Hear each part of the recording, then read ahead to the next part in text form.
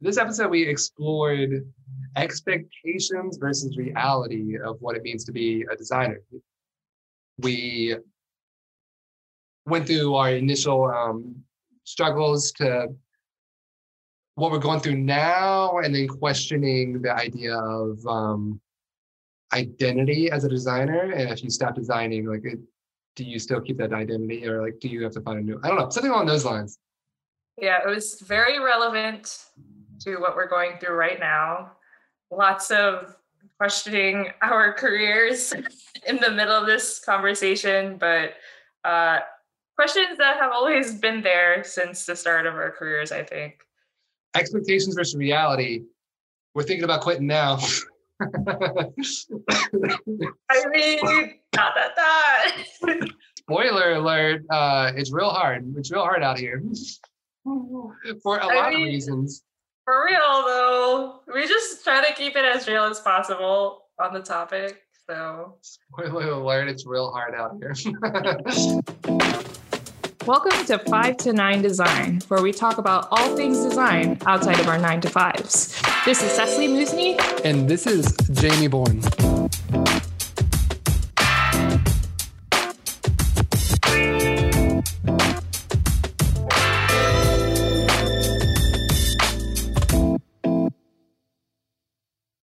Expectation versus reality for a visual designer, student to like professional. What was your initial feelings when you came out of school and started working professionally? I didn't know. I didn't have any expectations. Wait, what? I didn't really have expectations. I was just really trying to get a job. Crazy. I think you're gonna have to elaborate. You said you didn't have any frustrations. You were just expectations. No expectations. I didn't know what to expect. Yeah. I didn't know what to expect. I guess The one thing that I wasn't expecting though was definitely the fact that people don't necessarily trust you, even though you're in the professional position of being a designer. Ooh, like that's a big one. You have to build trust with the client. And I didn't realize I was going to be such a persistent challenge over my career. I'm glad you're being honest. It's refreshing, because I think we all have that experience where you're like, all right, time to like kill it. And then you get into these meetings and you're like, what just happened? I was just like hit by a truck. Yeah. I've had client from hell experiences from like my first legitimate job, because I've been in like startup environments, smaller boutique agencies and firms, but my first legitimate position, oh man, they definitely exposed the gamut of bad clients. Like I've had like clients tell me like, I could have my 14-year-old son do this. Why can't you do it? And I'm like, are you kidding me? Oh man, that is a bad one. For a minute, I felt like I had to like defend clients and be like, oh no, the clients are good. But no, that's pretty brutal. That's like just insulting, like disrespect is definitely not professional or appreciated. We don't get paid for that. Yeah, it was like no appreciation, on top of the fact that he wanted me to plagiarize a design in another. It was like a billboard design that we were making for them. And he was like, this is a billboard I've seen in this city. I would like to do the exact same thing, just change the copy. And I was like, I'm not gonna do that. Yeah, definitely. There's like ethical questions definitely come up in design. I feel like that's pretty common. I was at an agency a few years back, and they had like this like very new designer just straight up copying something like from an award-winning magazine for it's the exact same idea for this like whatever project they're working on, and it's just like he's new, so I don't know if he can really push back on that, like unless he comes up with something amazing that's different. And he's like, I don't know, it's just really tough to be starting out as a designer in the world. Yeah. What were some of the surprises that you had? You're talking your mean client comment makes me think now. I wonder if I can remember anything or if I've blocked it all out. I'll just go with the expectation part. Yeah, similar expectations of just being kind of like shocked in how what it's like to communicate with people who aren't trained as designers. That's like ultimately the big shortfall of design schools, where they stress like the importance of critique, being able to talk about your work, but it's wildly Yeah. different because you're talking about design to designers. And that's just like you're just not prepared for the type of questions that people are going to ask. Like they'll just say things that just are outright false, and like you're going to waste your energy and capital if you try to dig into that. You have to like sometimes you just sidestep comments, you know, if it's just like way out of left field and it doesn't even affect the design. They could be like, oh yeah, accessibility, blah blah blah, and you're just like, all right, well, let's just keep it moving. Which maybe isn't always the right thing, but yeah, learning to work with everyday people is definitely a skill. I wish they could like stress more. I feel like there's always this like feeling of like I wish they prepared me, like I would prepare myself differently or other future students. Mhm. And like I don't know if they can actually do that, because eventually there's going to be some blind spot and like they can't prepare you for everything in school, and maybe it's just trial by fire to a certain extent. Oh yeah, no, I get that. I think I I think that our school, which by the way, we went to VCU. VCU definitely had some options that I think I was lucky to be exposed to, that not everybody in our program was exposed to. So like I got a taste of being able to work with different people that were non-designers, which I really appreciate, but I do realize that a lot of people were not able to have the same experience. And I wish they had exposed that to more people, because I mean, it would have been very beneficial for everybody to just know about it. Not even us, not just us, like even the people in that like other programs, like the Mm. business school, the engineering school, because essentially at the end of the day, you're going to have to work with a creative at some point in your business, right? So it's not just us who needs to be trained to work with other people, it needs to be them as well. I was actually thinking about that recently. Like I work with so many really smart individuals, like they're PhDs, they're like leaders in their Oh fields. my God, they don't know how to talk about what they like and what they don't They're like. super duper like talented because they've risen to like the industry that they're in. And when it comes to creating a website, it's like I feel like it's just I feel like people are unprepared for it, you know? Oh yeah. I mean, there's already a misunderstanding of what design is in general within like our culture and society. Like most people think like, oh, design, that's like drawing pretty pictures, right?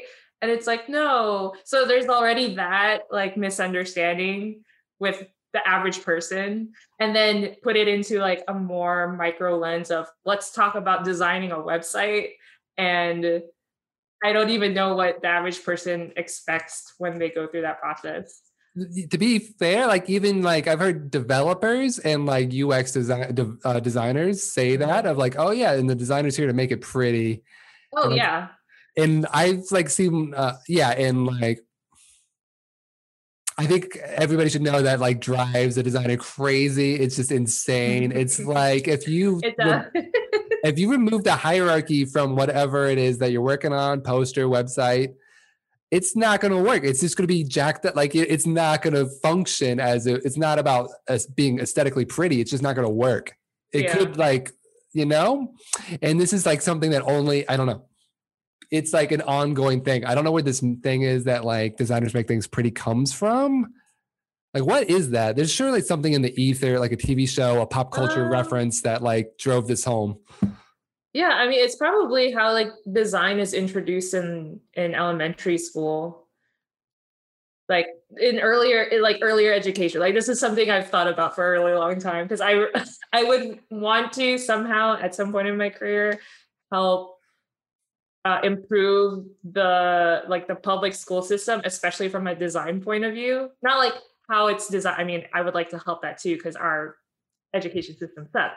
But in terms of how we actually talk about art and design, like in earlier stages of life, like that's game changing because you could use those same principles like in your own life, right? Not just like me wanting to be a designer. But anyways, that's a tangent. But yes, I agree on that. Yeah, I loved it. I came across this quote that I had like written down my Michael Bay in one of my sketchbooks recently, and I loved it. It's so good, and it's talking about. I think the interviewer was asking him about if he gets upset by the sort of criticism that his like the logos that Pentagram puts out on Brand New, and he's like, no, I don't really give it too much thought. I'm pretty indifferent because you got to look at like I'm probably paraphrasing here, but he's like the designers on Brand New like probably haven't presented like an identity system to an extremely cynical boardroom and like tried to sell these people on design. Yeah. Like this process of getting a design approved is like extreme. That's where that's difficult. But the space between letters, that's like anybody's game. So it's easy for people to jump on Brand New with some sort of authority and like criticize the work that's out there.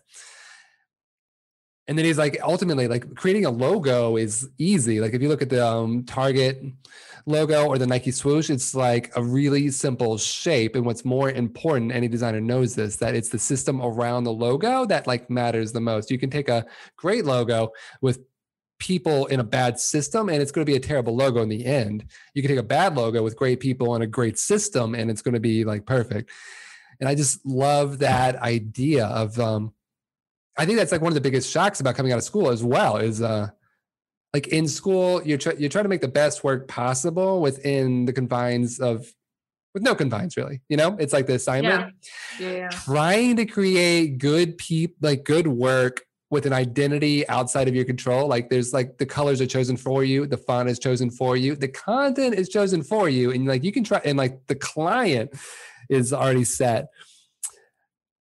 It's just an entire different ball. Like, you know, it's just completely different. Creating creative work for people that aren't creative is not to say that all clients aren't creative, but that's a skill in itself. And like the biggest disconnect between school and real life, like anybody can make it a great poster, but like creating something great for a difficult client and navigating that on budget and on time is the So hardest part of being a designer. It's like, it keeps you up at night, and that's not like that's not a, yeah. Yeah, no, that's a great point. It's like design is so contextual, like contextual in different ways. And in this case, you're talking about like the context of the project specs, which is not written by your professor. It's it is written by 10 different stakeholders who don't agree with each other, who are on a $10 budget. That's another thing you can't control. Like you don't know the internal politics of like when you're working with a company.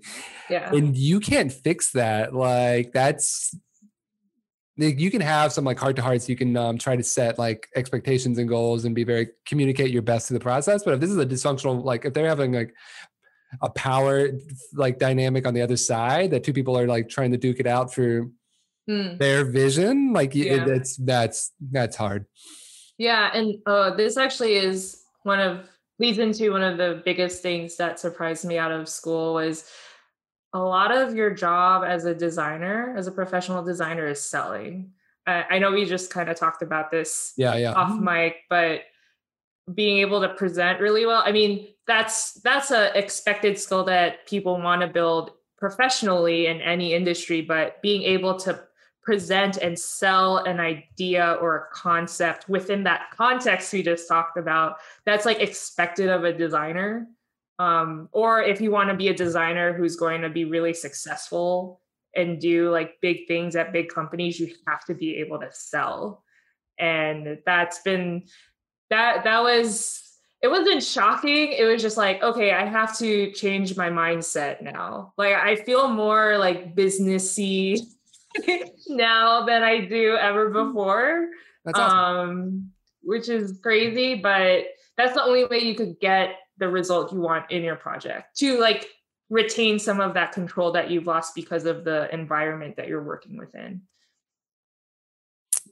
Yeah, definitely for sure. Selling is extremely difficult. I mean, I just watched a video with Mike Montiero yesterday. I had watched it in like 2013 and I revisited it. And Hmm. it's like 13 things designers do wrong in presentations.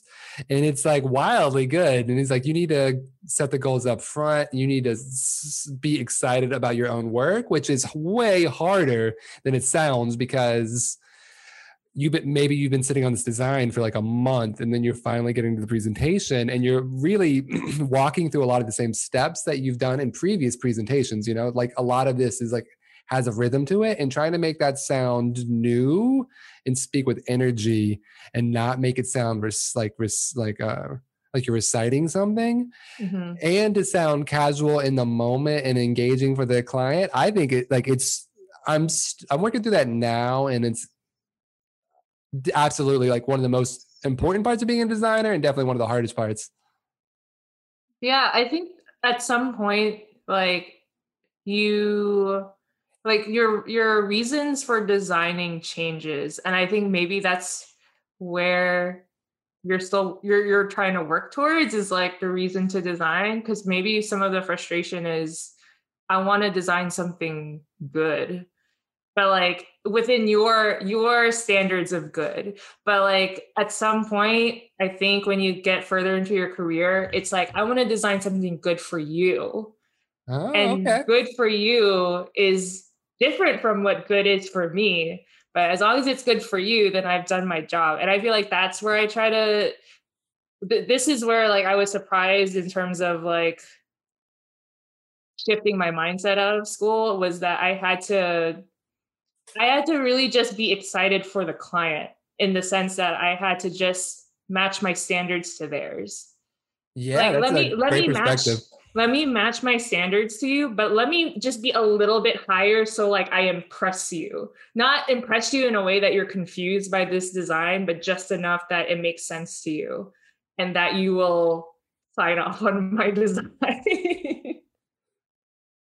Yeah, that's a really good point. Like trying to think about it as like making it for the client. I feel like a lot of the time, I don't know. I feel like designers are sometimes guardrails to try to like make this functional and without like, because I feel like there's a lot of suggestions out there, and if you did all of them, the site would like things wouldn't work. So we're just trying to be like, it's like compromise as long as it doesn't like really harm anything. For the most part, you're finding Yeah. that middle ground. So Yeah, that's a good yeah. point. I think the other part of it is like, I think like increasingly you kind of become less impressed with your own work unless you're really trying to like sink a lot of hours in and like push yourself further and further. Yeah. But ultimately, like what you turn out in 6 hours, like now is way better than what I turned out like several years ago with like 18 hours, it's just much faster. And I'm also Yeah. not impressed anymore, because I'm like, I threw this together and the client really enjoyed it, but it's like hard to like have enthusiasm for something that I don't think is boundary pushing. It's like it's good for them and it's better than what they have, but from like a visual design, yeah. So I think that's where you're coming from with like being excited for the client and creating something for them. I think is a great mindset that definitely more like aspire to. Yeah, and the part about like reaching just a little bit more than their standard is what I think helps fulfill your own need. Because like you were saying, like I've done this so many times, I like spit it out in 5 minutes because I've done this for years. But like just an inch more is what fulfills that need to be like creative and do something different with every project. So at least personally for me, I try to set those like personal goals of like I'm going to do this one part of this design very different from what I typically do, but just one part, like, right? If I can manage maybe multiple parts, then I will, but I also have to think about what's my timeline and budget. And that Yeah, usually works. oh my, working within the budget. Like, yeah, that's really important. Like trying to find like something to get excited about, do something a little different on every project. Like I've got one right now that I'm presenting in a few weeks that I think it's quite strong. I like it, but I don't love it. Like, could it be better? Mhm. Probably. I could probably push this Yeah. further. Like, let's like, I want to be. I feel like creativity. Like, once you first become a designer and really make something that you like fall in love with, which is, I know what you're not supposed to do. But once you get that like bug, you kind of chase after that your entire career. And it's almost like an addiction. You're like, I want that feeling again. I want to be excited about design. Yeah. And it's just tough balancing that with a professional life. If depending on what you choose to value in your life, like you can definitely make design your hobby and have that lifestyle, but it's tough. Yeah. Well, to step away a little bit from like the project context, that actually relates really well to one other thing that surprised me. Oh, I forgot to mention the reason I was talking about like I could like push this project above and beyond, but I would hurt the budget unnecessarily. Like I could present this, get feedback, and then maybe push the actual design a little bit further down the road. It's like where do you want to spend that time? That's yeah. Where do you want to spend your time? It's like design is really strategic. That's something that I've found out in life. It's like you have to approach everything so strategically. And that's what I try to tell my team is like, I know you shudder at the idea of strategy and you think of like UX, but there's like design strategy. Like there's a way to approach the creative part of this in a way that fits the specs of this project. And you have to choose your time wisely on certain things. Like how many website projects have you been on where it was a healthy budget and the client went 20 rounds on the homepage and then realized they were in budget trouble, and then you churn out 10 like interior pages real quick and then the project's over? Luckily not a lot, but that's because another thing that surprised me is that a good project manager is so important to your career. Yes. Yeah. For sure. Yeah, I've definitely got like a list of like favorite project managers in my head of my career of like, oh, they made my life like better and were cool to work with. This other person.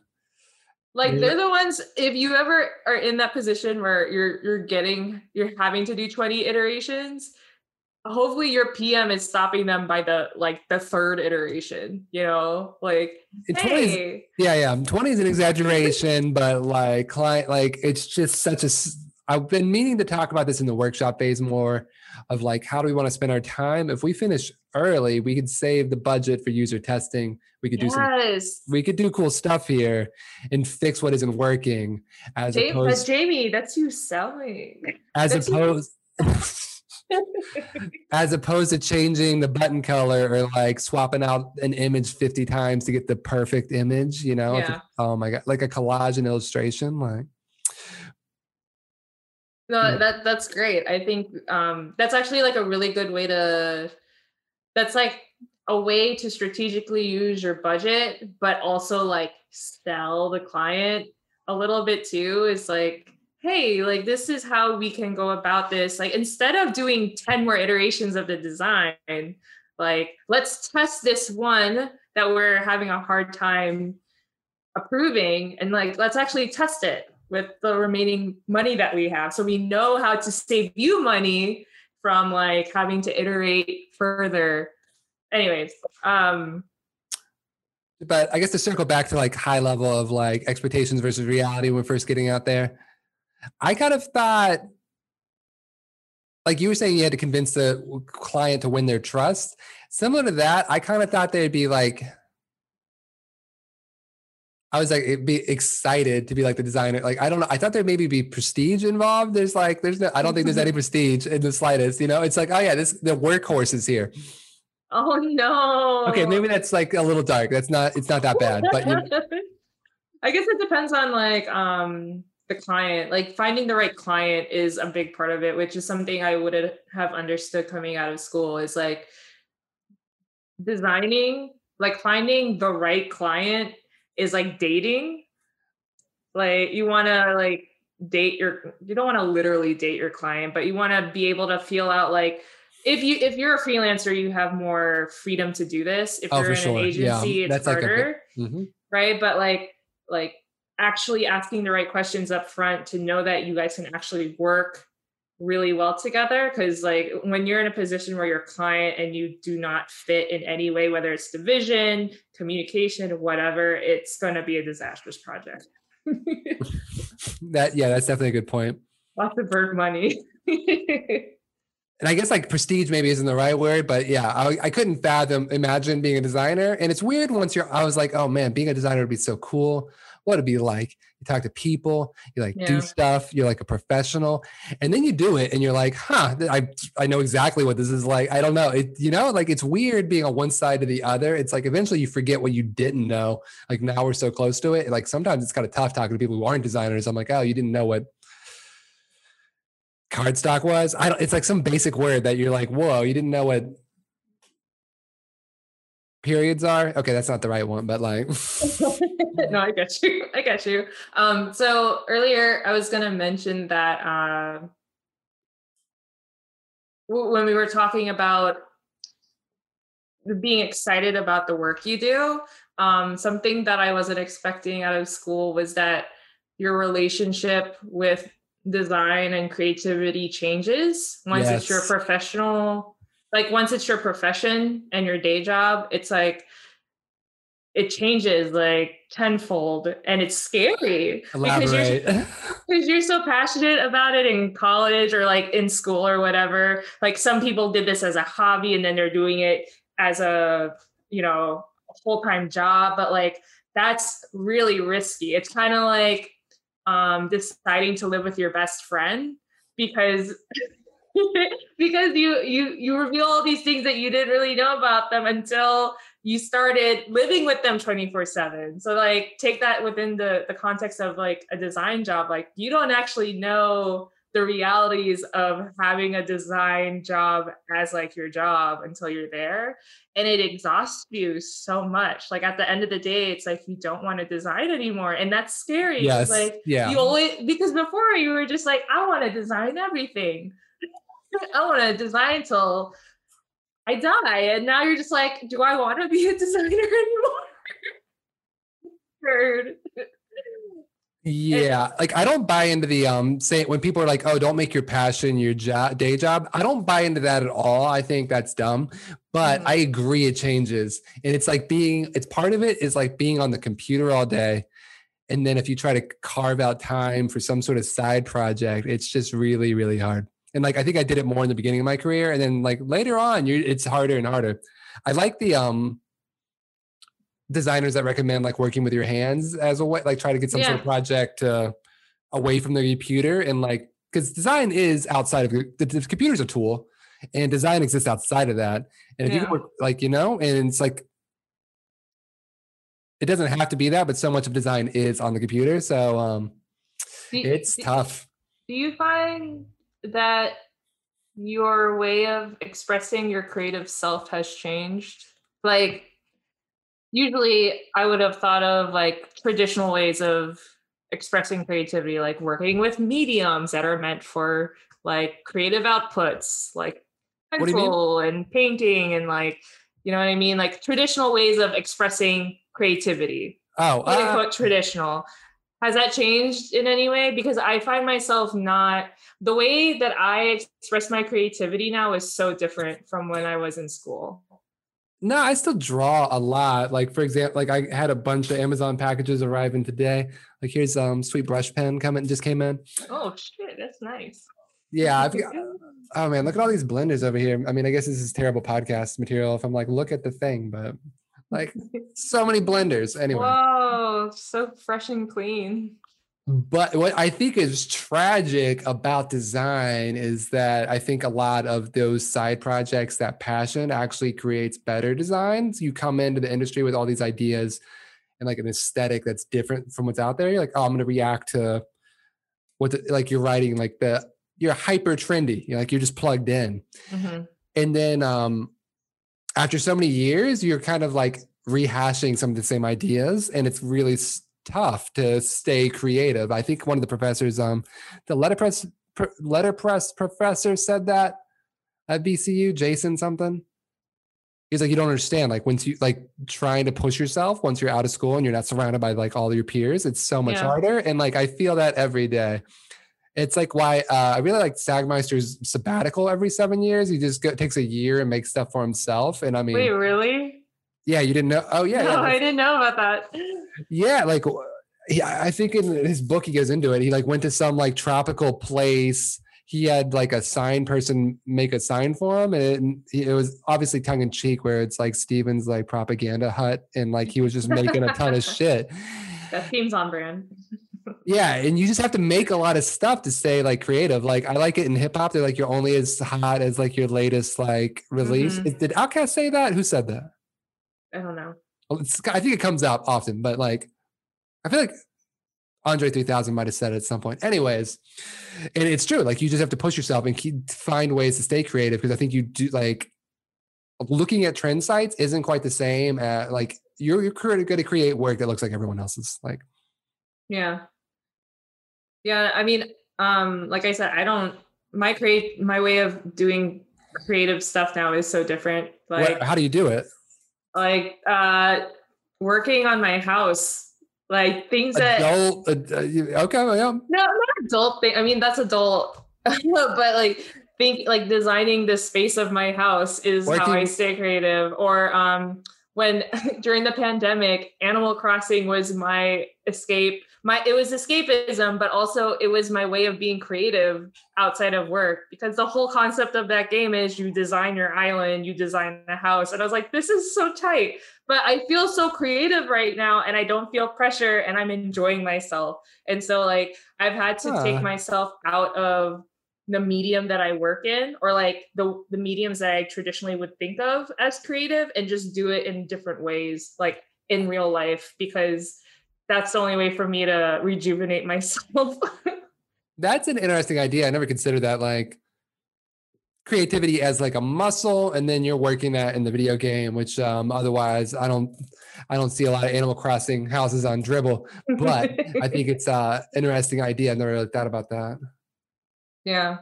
So that was surprising for me. It was like, because you know me, we've talked about like how I've struggled to really maintain momentum on like side projects. Oh my God, it's the hardest. It's the hardest. It's the hardest. I mean, we talked about it in the last episode, and I decided like I just need to find something that's different, like a different way of expressing my creative self, and it has to be away from what I normally do.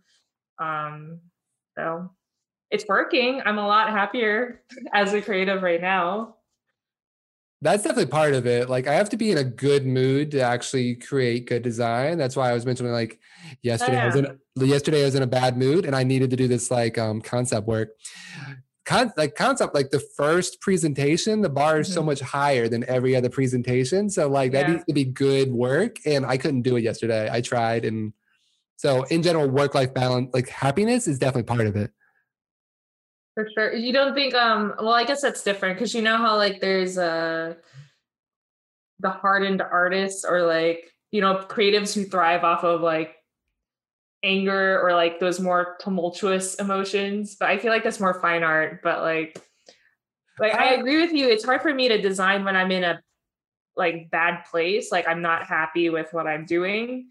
But I wonder if that translates for design. Like I feel like it like, do you know what I mean? Like I think of another, if someone was like trash talking my design and they're like, hey, Jamie, screw you.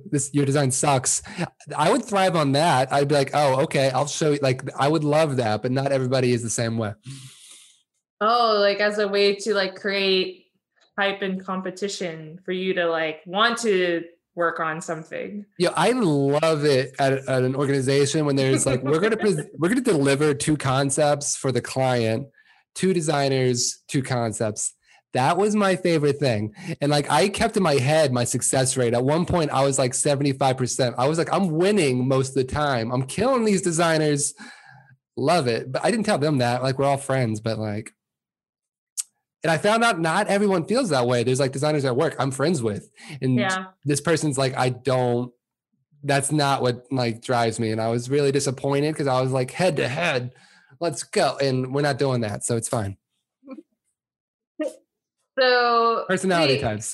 Do you feel like that's a way of working with designers? Because I feel like coming out of school, another thing that surprised me was you're not actually working with designers that much, even if you're on a team. Yeah, that's true.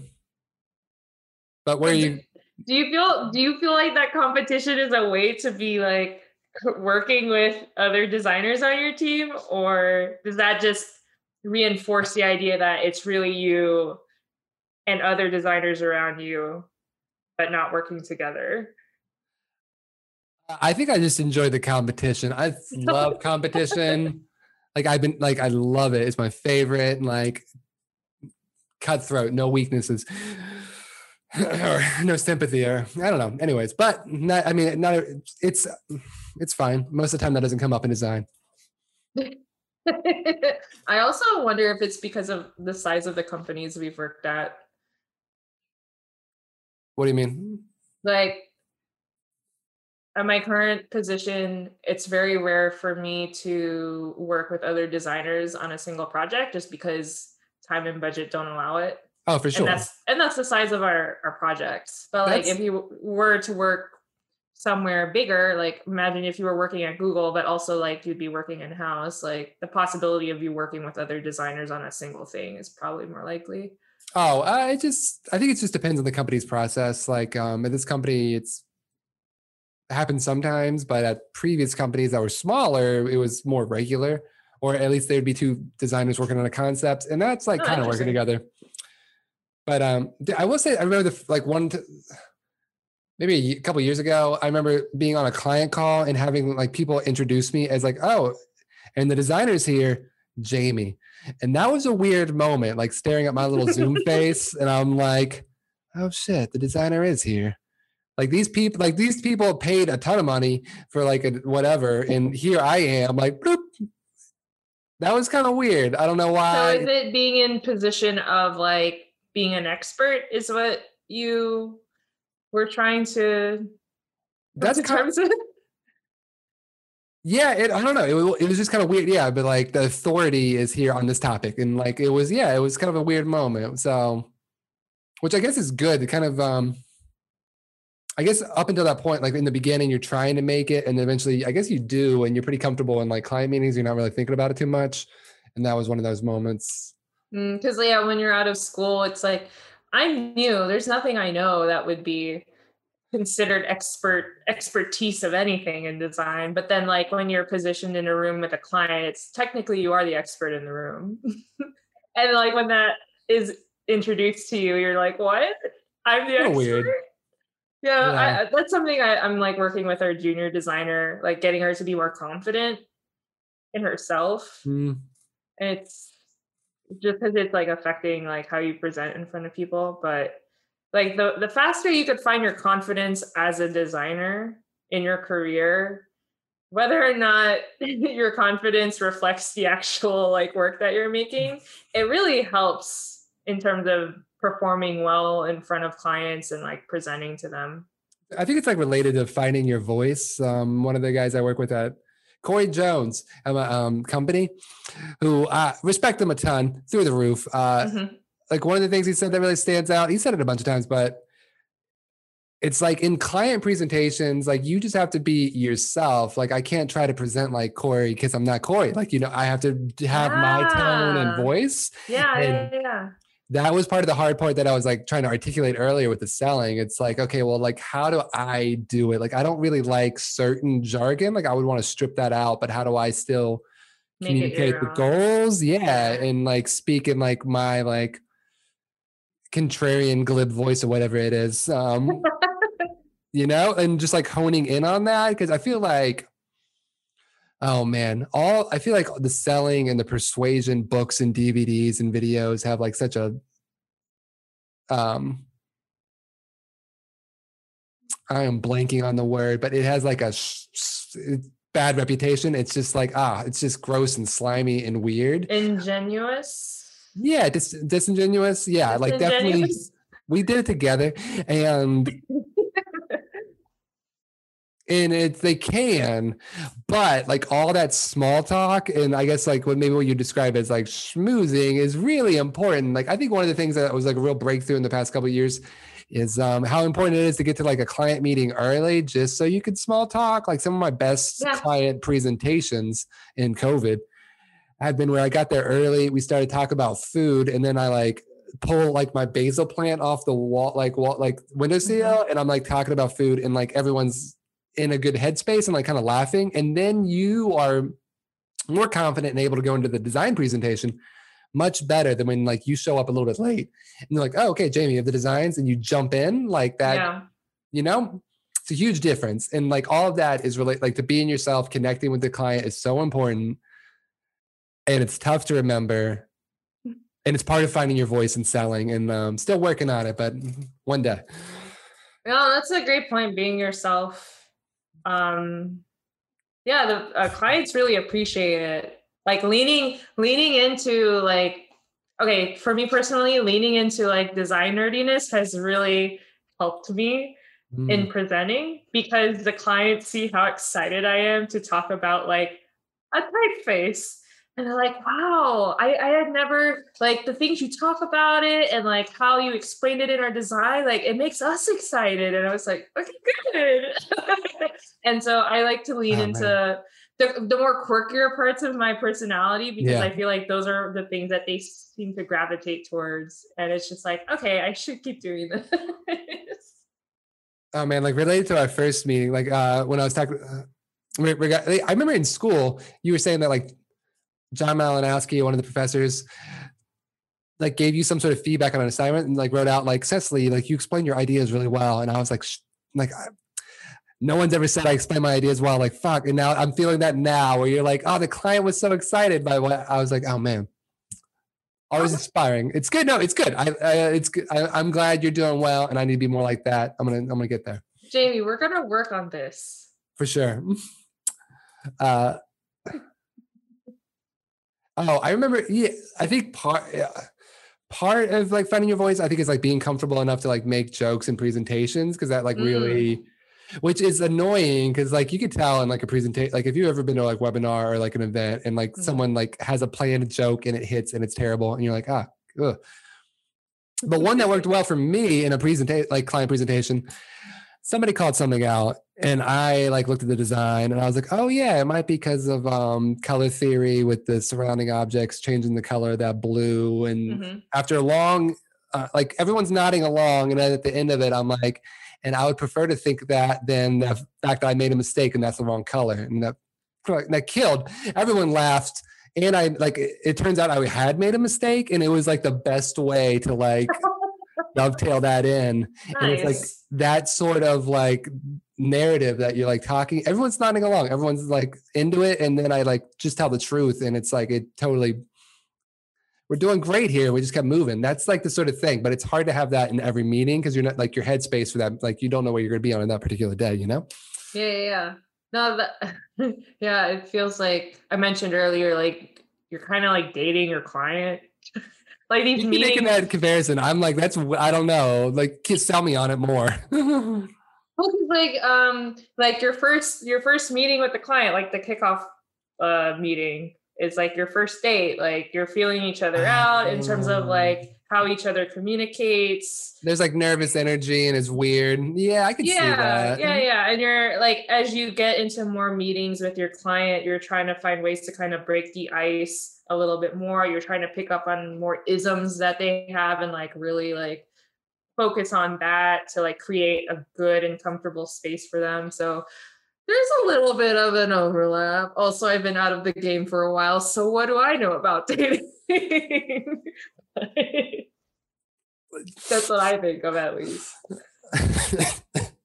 I think the comparison's pretty good. No, that makes a lot of sense. And yeah, definitely finding ways to connect with the client. And if you're connected, like you can be more empathetic towards them. And yeah, for sure. And it's like hard to remember that as well, because I feel like a lot of those interactions maybe happen before you, depending on how big your company is. There's like an account manager.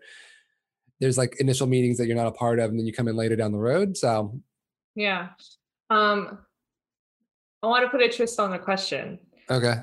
So we talked about what surprised us coming out of school. What is surprising you now? Specifically, now that when did we graduate? We're almost 10 years since we graduated. Yeah. Is there anything that has surprised you recently about being a design professional? that you didn't realize, that you couldn't have realized as a young professional? The thing I grapple with every day that I still haven't like been able to fully just like come to terms with is just the arbitrary nature of which like hiring decisions are made in the industry, and that there Mhm. isn't an overarching standard for what makes a senior designer versus an art director. So you can have a small Mhm. company, you rapidly ascend to art director. That's Mhm. not quite worth the same as junior designer at Pentagram or whatever it is, like Right. that sort of prestige. And then just like circumstance, so much of it's out of your control. I think we talked about that in the first podcast, but and then also related salary. There's so many factors outside of that. And ultimately, what I keep reminding myself is as long as you're doing work that you're proud of, you can stand behind, and you're making a living, you just got to go with that. You just have to accept that like somebody's going to come out of school with no experience and land an insane job at a prestigious company, making a salary more than you make now with like 5 years of experience, like or 10 years of experience, and that's just part of it. Like you have no control over that. Like it's really, which on the flip side, potentially we could both be working at Pentagram in 6 months. I don't, and Pentagrams could just be our like company of like, oh yeah, that's like prestigious. That'll just Yeah, be it from here on. sure. Like I think that's the hardest part in like, because you feel like there should be a baseline of like quality, and there's not, and it's just it's like people know who like the all of it. So what would you say is your biggest like surprise, or you can talk about, I don't know, whatever.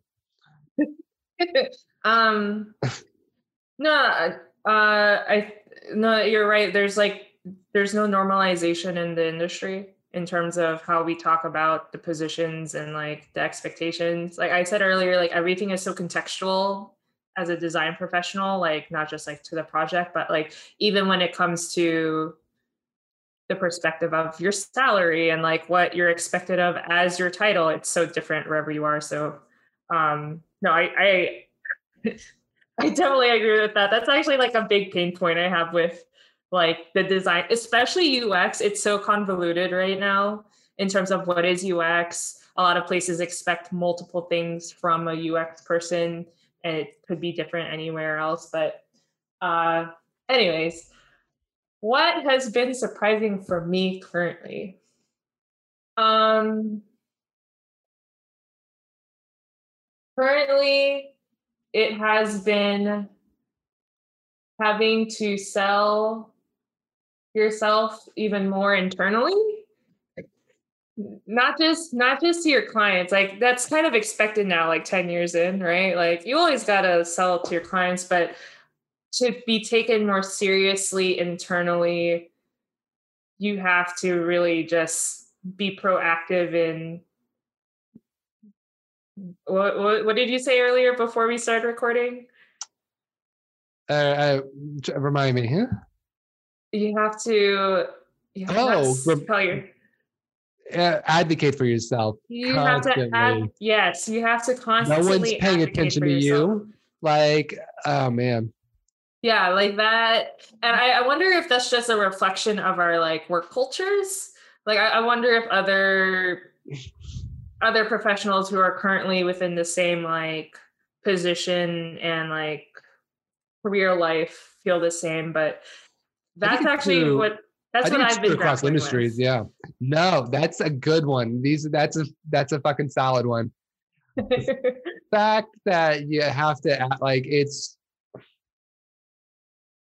you would think that like if you do good work and people would notice and pay attention and like respect you, but it's kind of more than Mhm. that. Like you definitely have to show up. Constantly, yeah, It's prove yourself constantly. all the time, and it's more than just showing up. You have to show up and volunteer and be in a good mood about it. And I'm starting to realize recently that you can volunteer for extra stuff, but if you don't kill that like do a really good job on the extra things that you volunteer for, it counts against you. He's like, you shouldn't Yeah. volunteer for the thing at all if you're not going to like blow people away, because people remember like whatever awkward presentation that you scrambled through like a brown bag. Maybe that was me a month ago. Maybe it wasn't. I don't know. And yeah, the advocating for yourself. And like, I've got some coworkers that are really good at it. Shout out again, Corey Jones. Like he hustles so hard. Like he's constantly taking classes. He's pitching new services and he's just like killing it across the board. Mm-hmm. And I think a little bit of that is momentum. Like at this point, he knows he can take a new class if he wants to, and like he can sell that to management and they're going to be on board with it and they just trust them. And that's like trust earned. And like, it's more like in the beginning, you have to work harder to get that trust internally, which, and then one other thing I was talking to somebody else recently, like conversations you have outside of meetings are almost more important than the meetings themselves. It's like planting. Oh, hell yeah.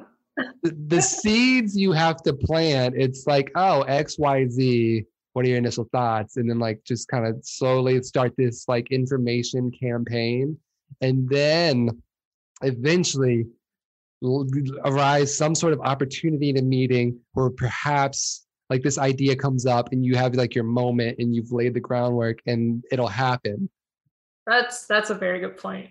That is so hard. And I think that's only after like years of being like, I've got these good ideas. Like, why is no one listening to me? Like, how to like, being the like young person out of school, like the young gun, like you could see some problems in the process, but you have to be at a company for a few years for them to trust you. And then you have to be at a company for a few years for have enough influence to be able to change whatever process that you want. Like, I think one of my friends was saying, she first arrived at the company. There was a problem with the database. It made work harder. She pointed it out.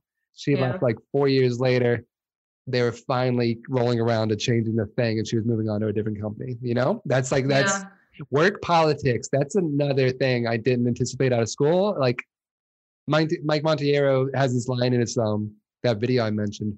Like school lied to you. They told you if you made it good enough, pure enough, or Swiss enough that people would kind of get it. And like, that's not enough. You have to sell it. You have to advocate for yourself. It's all these things. Work politics. Who knew the work? I didn't know. I didn't realize like I knew work politics was a thing, but I didn't think it could affect like the creative industry. Cause it's like, we all just want to make cool things and like, whatever. And it's like, no, that's rough. Organizations are like living organisms and each team is like a part of it and it all kind of like moves around. There's like, there's marketing, there's the developers, there's the designers, and they all have an idea of what like good work is. And it's all different from each other and the type of work they want to be doing. So you got to like, it makes sense when you break it down to different teams, different goals and perspectives. And that's like what it comes down to. And, I wish I could like take this conversation, go back in time and my time capsule and like tell young Jamie, tell young us to be able to like, but I don't know, it probably wouldn't have made any sense. Like I'd get to now and then you'd be like, oh, I get it now. I'm like, all right, sweet. You're too late. Oh man, design is definitely a job. It is. I thought it was so like I still remember being in school, like we weren't even professionals yet. And Evan was saying like his mom asked him like she needed some sort of design request and asked if he wanted to do it. And he was just like, I can't do it, Mom. It's too much. Like, like too much pressure. Kinda. There is pressure, like I did find it like super fun like a year or two ago to just try to make ugly posters. It was liberating for like film club, book club, the stuff I have at work. Just make the ugliest poster possible. It's so freeing because for like it is. For a decade, you're like, everything needs to be beautiful. Everything needs to work. How do we get some typographic beauty on this page? And it's too much pressure because you never turn it off. You're looking at the signs in the street. You're looking at the identities. You're like, this is garbage. You're at the restaurant. You're like, this menu sucks sticks. And you're like, just bombarding the people in your life. It's probably your significant other or your friends. And you're like, oh, this design is trash. Yeah. You can't turn it off. It's like it's just this crucible that weighs on you. And once you finally say, I'm going to make something ugly, that is sweet. That is, I get the ironic design thing is like, I get it. Yeah, it's fun. I need to try that. That's going to be so hard to break out of that mindset though. I gravitated towards it. I was like Comic Sans and Papyrus color gradient. This is the best. Oh man. Was that around the same time when you were doing those like sticky doodles? Uh, Maybe. Yeah. I mean, I wouldn't have like we did that for a while. I've got those on my wall now. Sticky noodles were fun. Cool. Oh, Very fun. you guys still do them? No, we quit because I think there's a question of like how much time employees are spending. It was like a profitability issue. It's like, wait a minute, if every Sure. person at the company spends 30 minutes on this, like how much company time is that? That's over the course of 6 months. Like, holy shit. Like, Yeah. I think that's what it came down to. I don't think that's revealing too much. Oh, yeah. No, I mean that comes up. I mean that's definitely been a conversation like recently, actually, at my job. We weren't doing anything like that. It was more so, well, kind of. We used to have like drawing club, so we would spend like 30 minutes just drawing. And I remember at some point people were asking like, I don't know if you guys should be building this too. Like, because we put it as culture. We have like Oh yeah. yeah, we have a culture thing in our timesheet app, and At some we were point. yeah, we were putting it there, and then they were like, I don't Yeah. know. Yeah. So yeah, that sucks. Oh, that's something. Well, I guess that wasn't a surprise now. That was like, actually wasn't a surprise when I was a younger career person. But timesheets, like that Oh sucks. God. I mean, I used to calculate timesheets at my internship. At one of my internships, when I didn't have any design work to do, I would have to calculate the timesheets for all of the designers. And I was like, this is weird. But like when I got to my first job, I was like, oh yeah, timesheets. That's the thing. You have to keep track of every little thing you do at work. Unless you're working for a company that has millions of dollars, like you gotta track it. Oh man, I could talk about timesheets for like 40 minutes, but yeah. Let's not. It's a necessary evil. That's all we can say. Like it's a burden. I mean, it makes sense. I kind of wish they gave us a heads up in school about that. I feel like they tried a little bit. They were like, here's some tracking software that was free. Yeah. I remember tracking one project for like an hour and then I forgot to do it ever again. Or just like the concept of like, hey, like the concept of keeping track of time, or like be cognizant of how much time you're spending on a project. Because usually it's like you get a project, Yeah. you just have to meet these goals. You spend you do multiple all-nighters, like, you know what I mean? For your one project. You can't do that in the real world. Yeah, I think just like the dilemma I hate the most with all timesheets is all right, let's say you're expected to hit 40 hours every week. You're given about 20 hours worth of work for the week, which is not 40, obviously. Like there's just light right now. And then you've got like one project that's like real juicy. Sounds kind of creepy. It's a project you can sink your teeth into and you're excited. And then halfway through like the week, the project manager's like, oh, we're like a little bit over where we need to be. I need you to stop working on this. And you're like, it's like this catch-22 where you're like, I need to hit 40 hours. I was given 20 hours and I'm being told not to work on the one project. I'm supposed to do nothing for 20 hours. Like, how am I supposed to hit 40 out? And like, they're like, oh, just ask for work. And then you burn like 3 hours, like messaging different people. And then eventually they'll be like, oh yeah, it's not going to be ready until next week. And then you're just like, what the fuck? That's like the ultimate timesheet pain. I really wish every company would embrace like, hey, if a designer is light and they want to make this project amazing, they can build to this separate code. It's going to help us as a company because we're going to have better work in our portfolio. And while this client isn't paying for this extra time, it helps both of us. The fact that that isn't more universally accepted, like, I'm gonna write that down so I could like verbatim say what you just said. Because like, how is it more valuable that I'm going and reading some like design articles and like videos than actually doing design work for the company? Like, I don't know. That's like, I think that's like a big shock from like school to now. That's a pain. Yeah. That's like related to politics. I mean, I hate saying it and I don't want it to be a reason, but like it is dependent on the the like work, like the culture of your work, For sure. like what they value essentially. And that was like something I had to understand was I gotta find a place where I actually vibe with their values and like what they stand for. Like that sounds like corny. It sounds so corny, like up front, but it's so true. And that's the only way you find like professional and career happiness is like you have to ask the questions about culture, values, like what do they actually do versus what they say on their site, right? That's so hard. Like the interview process, like if they want you, they're just gonna like, you know, like it's really like I've got little sneaky questions. I think like one of them is like how often do you all work on weekends? It's not like what's work-life Mm, balance. You cut to a deeper question. And if they yeah, you can see very the much fear in their so. face. If they're like a lot, you can tell. Like, and if they say like, "Oh no, never," like, why would we do that? That's pretty convincing. Like, you know, like their reaction will tell you the answer.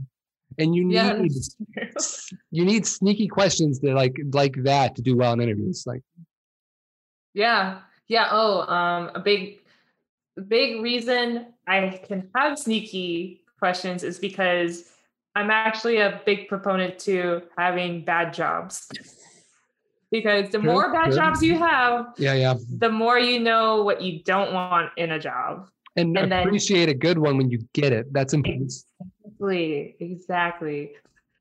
Yeah.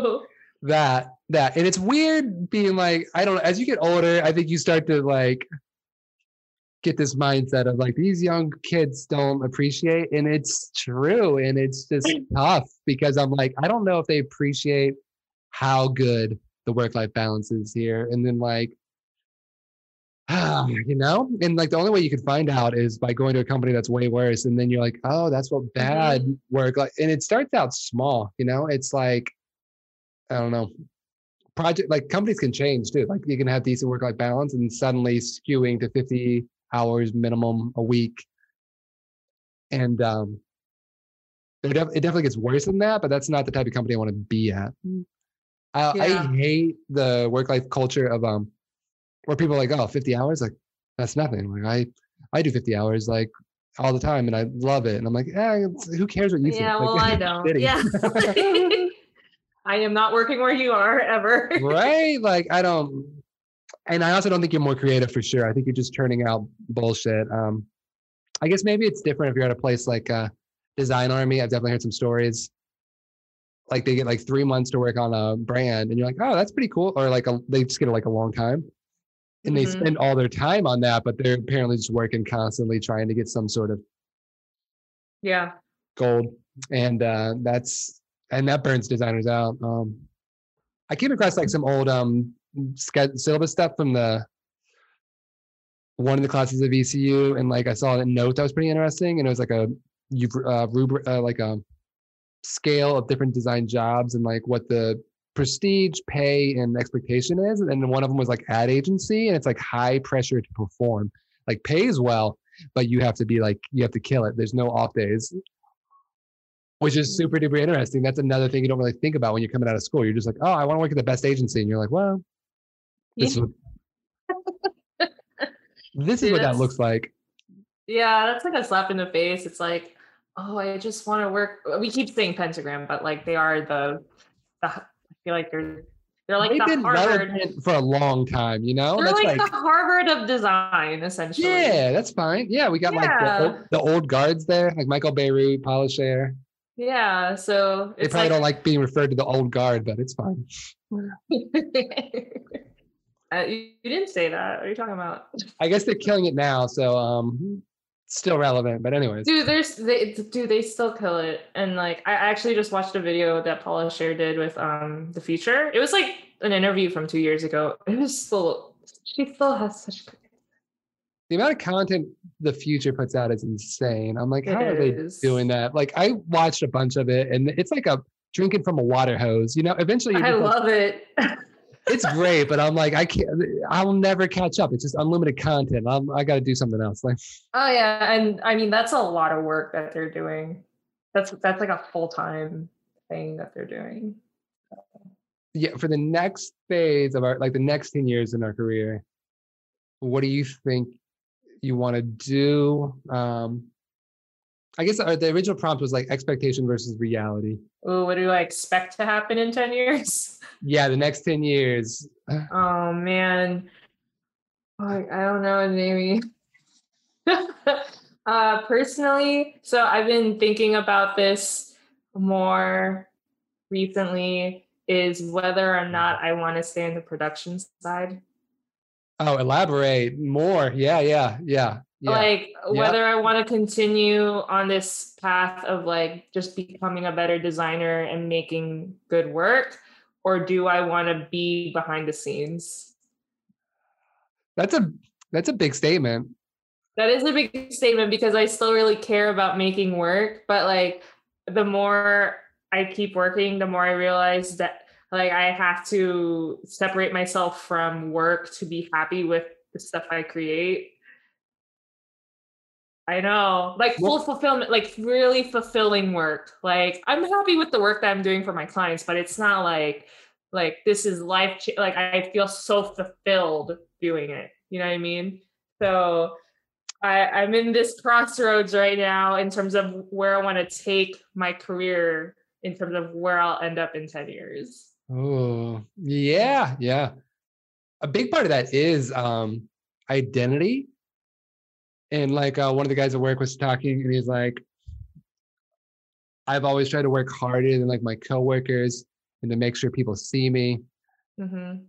And and he's definitely one of the leading designers of the company. And he's like, if I um stop working, like this is who I've been, like it's like this work ethic is killing me. And if I Yeah. stop doing this, like who am I if I'm not my work? Yeah, dude. Oh God. I feel so seen. It's yeah, like yeah, yeah. Yeah. But I mean, like, I say that not saying that I'm gonna stop being part of the design world. It's just like I'm thinking about changing my role in the design world. Like, Yeah, I'm more hands off of like the actual creative production side, and I'm more like I told you, I've been like mentoring more at my current job, but like I yeah, don't know yeah. necessarily if that's something I want to do full time. Like, there's also like design ops, which I'm kind of interested in doing, Okay. but I need to like test the waters out and see before I make a decision. Like what I feel like would always it always comes down to like when I like run through a similar thought experiment is like did I reach like my true potential? Like how do you even Yeah. how do you answer that? Like No, that's so true. That's so true. like there's always more. Like you can always dig deeper. Like you know, like you could create a new style from what you've created previously and it can be better. But the problem is like what we said earlier is like you're only as good as the most recent thing you've created. Like you can Yeah. what do you do next? You just keep going. Like, I mean, you can be like Massimo Vignelli, design until you're 80, and then like that's it. But the being a designer is definitely creatively taxing because to do good work, you have to care about it and you have to invest yourself. Is what I feel like it comes Hmm. down to at the end of the day. And then when people don't approve the design, they do something that like you consider making it worse. That is a tit. That like the clients don't know that they just took a like knife and stabbed you in the heart and like you need that to toughen your skin but Yeah. you also need to be that into it to do good work, I think. Yeah. Woo, that was too much. Too much. You unpacked too much there, Jamie. It's getting deep. Wait a minute, I think Wait, so you have to answer the question too. 10 years, Jamie, what are you expecting to happen? just freeze. You're just like, oh my god, I don't know. Your whole life just flashed before your eyes in front of me. Yeah, I did think it was funny. I was like flipping through the syllabus and like what like old stuff sketchbooks like yesterday the other day and my 10-year plan was like in 10 like Oh, the professor had us make a 10-year plan and I was like yeah. work in Richmond, hustle, get a job, and then after 10 years open a studio, and now I'm like that's next year. I was like I don't think I have the capital to open a studio, so I think LOL. back to the expectation versus reality. I didn't realize, this might have been in the previous podcast. I didn't realize how much school loans, your financial situation affects the type of jobs you can do, the type of creative that you can do, how much you invest. All that is very complicated. But anyways, putting all that aside, 10 years from now, I agree. It's part of the reason I wanted to get into UX recently is because I was like, it'd be nice to be able to work on a website and not be invested in the visuals. Like to creatively think about it, like the strategy, how it's structured. But I don't want to be upset about the padding anymore. Like the developers messed it up and I hate it. And I'm having this Groundhog's Day like moment where 18 sites have launched. You know what I'm upset about? Padding's one of them. Tell them, Jamie. And it's like I've had 18 different ways of trying to address this problem. And 18 failures. It would be nice to step away. Like that's the hardest part about web design is so much of that is outside your control. It's the developers you hire, the budget there, how complicated their back-end requirements are. Whereas a poster in print, you can get it to look the way you want. It prints and you can feel good about yourself as a designer and be like, I killed it. This is amazing. Best work I've done. I might just stare at this for 12 years. Stepping away from design, definitely a question. Part of me always wants to get to that like school-like love of design where it's visual, you're looking at posters, it's typography, it's just like you're in it and it's beautiful. And not pretty. It's beautiful in like a symphony or like an orchestra, you know, like it's like you see it on such a level. I don't know. It's maybe this, anyways. 10 years, I don't know. I can't imagine 10 years from now. I think it's because I think ultimately the jobs that you take have a lot to do with what's in your area. Like remote work is becoming more popular now or common because of COVID. Whether that remains to be a thing 10 years from now, I don't know. For sure. But to be relevant at a company, you kind of need to be there. I think I read somewhere they said in-person employees get promoted faster because they're seen. Like they're actually, you could do the same level of work, but if you're remote, you're just out of mind. Yeah. So do I have the balls to move to California or New York City to get some sort of more prestigious, like bigger tech, whatever job? I don't know. Would you ever consider going remote full time? Because you could hypothetically, like you could get a prestigious job in New York. You would just be remote. No, I probably wouldn't consider that. Not like long term, like maybe temporarily just to see if I like the job. And then I think there's the inherent risk of trying out a new company and it's terrible, or like you're promoted to some position and then your work-life balance is shitty again. So then it's like the risk of the unknown versus the known and like chasing this idea of I had a friend recently say that and she's like, I've always been about my career. She has an MBA. She's been a product requirements person for this keeping it vague company and like flown across the country, done product testing with different people in person, and then worked with other like inventor type people to actually make the physical object stuff. And she's like, ultimately, like I'm like tired of chasing after promotions. I feel like life is about, or like killing myself for my boss to see me and like not getting any results. Life is ultimately about like family, doing things you love, and experiences, you know, and you got to think about how you balance that. And I guess I'm grappling with the same thing you are, where it's like, I think part of it is like the limitation of web design. The medium that we work in. Yeah, for sure. And it's because like, in some ways it's extremely difficult and complicated to do it well. And then in other ways, you can have a designer off the street. Like, I mean, it's ultimately rectangles within rectangles and some like, obviously there's more to it than that, but I've seen very junior people make decent stuff. It's like, is it even that hard? Like, I don't know. Like, I think navigating the world of print might've been, I don't know. Anyways, where am I going with that? Oh, just wondering if like exhausting web design itself, like with the limitations of having to go to another company to do different type of work. But ultimately, every company produces a product, and you're going to run into the same sort of thing of like, Yeah. I'm tired of making this one thing that we make. There's no company Yeah. like, Yeah. It's like, how willing are you to stay in that cycle? yeah, Yeah. it's, oh man. Ooh. Well, on that note, Last note, one shout out to Professor VCU, or I'm not going to say his name. I thought it was super funny at the time. He was like, I got to be about 32 working professionally as a designer. And the only reason I didn't quit and do something else is because I wasn't qualified in anything else. dang. And it's true. Like, switch careers, but make the same amount of money that you've worked up to. It's really difficult. Like, Yeah, it's true. Was that from Earn? yeah, you might have been in that Ah, class. well, I don't remember him saying that, but of all my professors, that sounds like something Aaron would have said. He was dark, and I appreciated it because it was true. He Like, was very honest. yeah, honest is a better word. Like, Like, if anybody were excuse me, if anybody were to talk about like what we're talking about now in school, like right this conversation, it was Earn. yeah, yeah.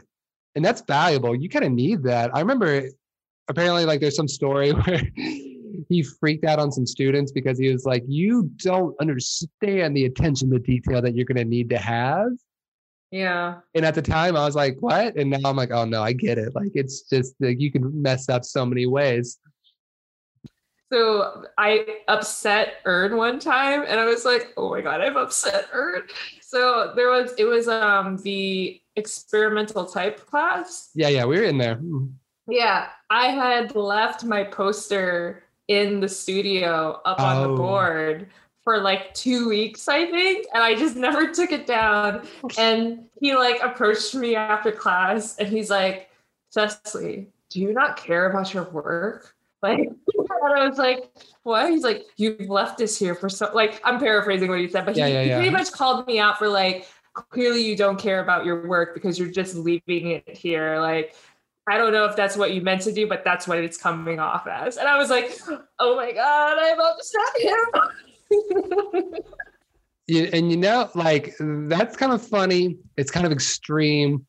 But I love that sort of approach, like respect for the discipline of like school. It is. But it's like the things you don't, you kind of talked about this earlier in terms of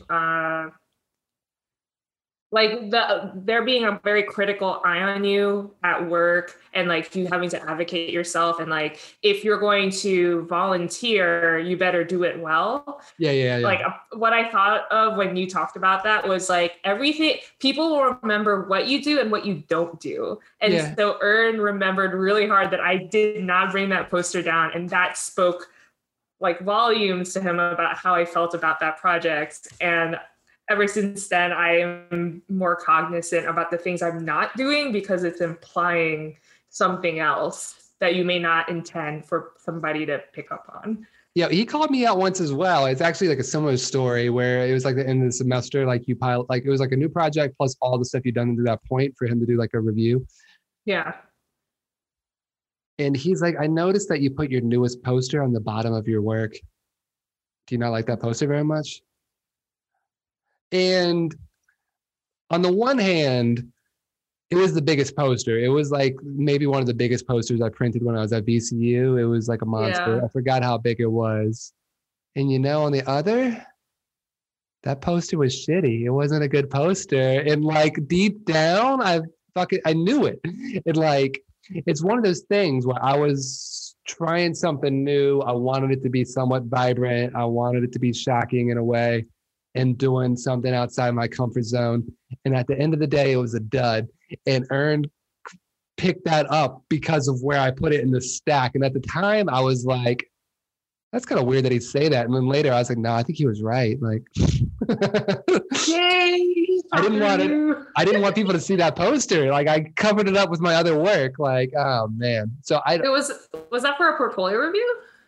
It was either like midterms or something like that in experimental type, that class. Yeah. Mm. It was a bad poster. You know, you were right. Well, did he ask you that because he felt differently about it, or like was he just curious? Nah, I think he thought it was shitty too. Yeah, More but I think it's validation from interesting. you. But I think this is what like part of what led to the shock of being a professional is that in school, like you get called out for because you didn't take your poster off the wall. It's very much about the work. Everything's about the work. It's designed on a pedestal at its like its highest. And you get into the real world and like you gotta advocate for yourself. There's politics, there's open like there's timesheets. Like no one cares about the design as much as you do. Yeah. And knowing that just because you're good at design doesn't mean you're going to be successful is a really hard lesson to learn. Yeah. Dude, this is just a heavy podcast. Our next topic or in the future will be like, how do you define your identity if you're no longer a designer? Oh my gosh, please no. That will be like a therapy session. Because in school, I remember like one of the interesting questions was like, how do you know if you're an artist? Because like one of the thought experiments is like, let's say you do 5 drawings a year, every year until you die. Are you an artist? If you only draw for 1 year, but you make 1 million drawings because you just were obsessed, and then stop for the rest of your life, are you an artist? Holy shit. I don't know. Like, I don't know with the design thing. I've been a designer for a decade. I don't know if I could stop. Yeah, I don't know either. Oh man, we're both reaching new levels we didn't know. Asking questions we can't answer. I don't know. I mean, Jamie, I would like to do a part 2 of this.